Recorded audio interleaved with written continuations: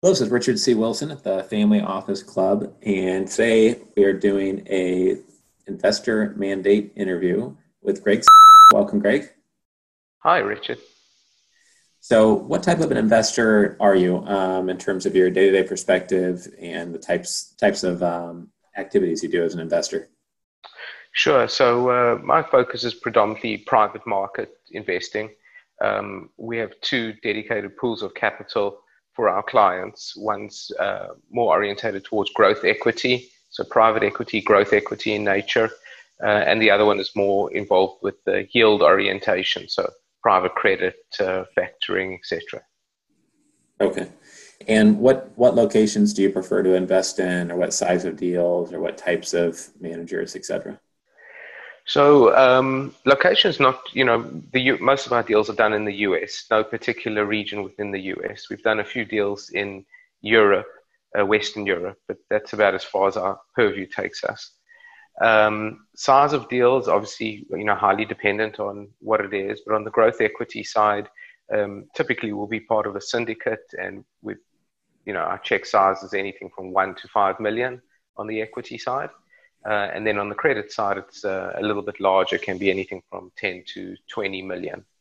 Um, yeah, that's Okay. about it. Also, our preference is generally for co-investment deals where we like to follow someone into the deal, but more of a direct as opposed to a fund investment.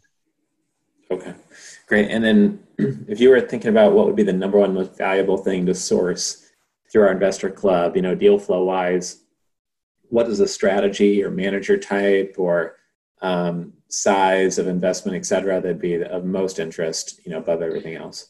Yeah. As you know, when we're recording this, the world is pretty much frozen as Yeah. far as what what's going to be good opportunities coming out of the coronavirus versus what's going to be poorer opportunities. So we've definitely turned our focus more towards distressed debt investing. Again, Hmm. more on the co-investment side as opposed to direct fund investments or fund investments. Started to look at energy, but energy with some of the larger fund groups, and that's probably where we would do a fund, and somewhere where we can get conviction around the manager being able to kind of spread their investments over time because we just don't know where this will all end with energy. Always interested in growth equity businesses, businesses that are EBITDA cash flow positive, but really need sellers to understand that valuations have changed and just can't be where we Right. were about a month ago. So that's about it. Also looking, I'll preface this, I say mostly involved in private markets, but on the public market side, we've become increasingly interested in some credits that are out there and some mortgage-backed securities. Right. Right. Okay.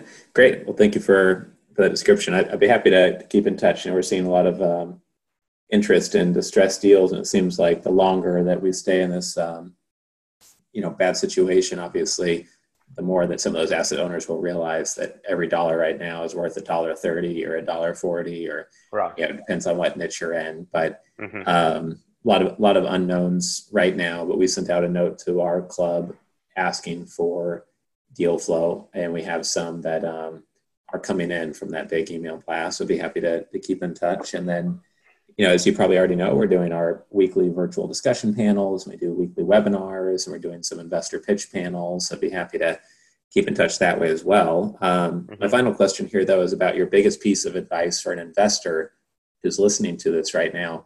Maybe something that could make or save somebody $100,000, maybe in wasted fees or avoiding a bad deal. Maybe something that you wish you would have known a decade ago or 15 years ago that you could share with investors who are listening here. Sure. Geez, the list of mistakes is never ending, I guess. But no, certainly, probably in this period more than others, it's warranted. But I would say do your due diligence, go into the detail, look at the financials, ask for audited financials if there are any, and just don't be uh, swayed by the huge opportunity set that, some investment may present itself right now. Continue to do your due diligence.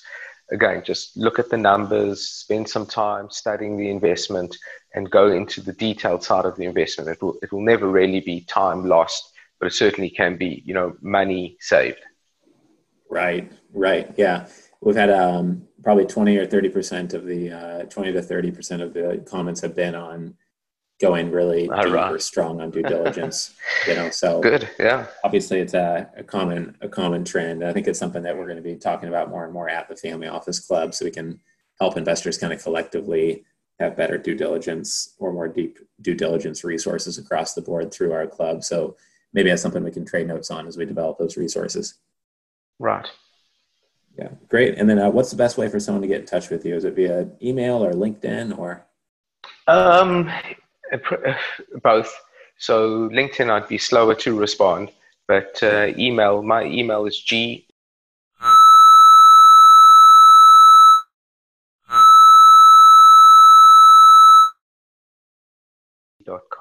and email is probably the best way to get hold of me, and trying to direct call me is probably the worst way to try and get hold of me.